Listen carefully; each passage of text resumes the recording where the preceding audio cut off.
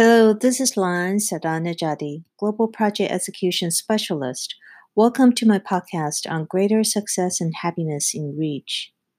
When I came to the United States at the age of 15, the only English sentence I understood was thank you. Everything else was a blur. As you might imagine, I had to overcome tremendous sense of insecurity, as I was always afraid that I was going to make grammatical mistakes. That was a stark contrast with how I am today.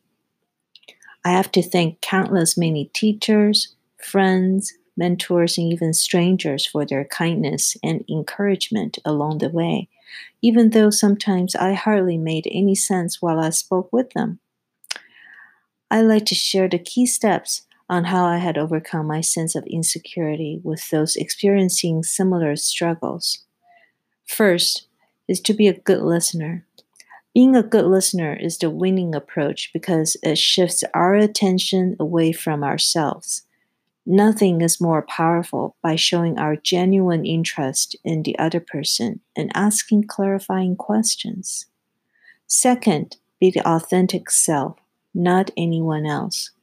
For example, it took me a while to realize that my accent and imperfect English were the exact traits that made me unique.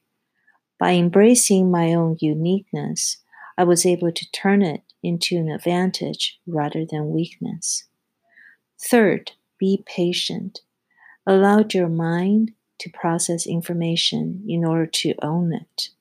Learning is a lifelong marathon, not a sprint. Keep learning and focusing on the next steps. As long as we continue to put one foot in front of the other, tomorrow is always better than today.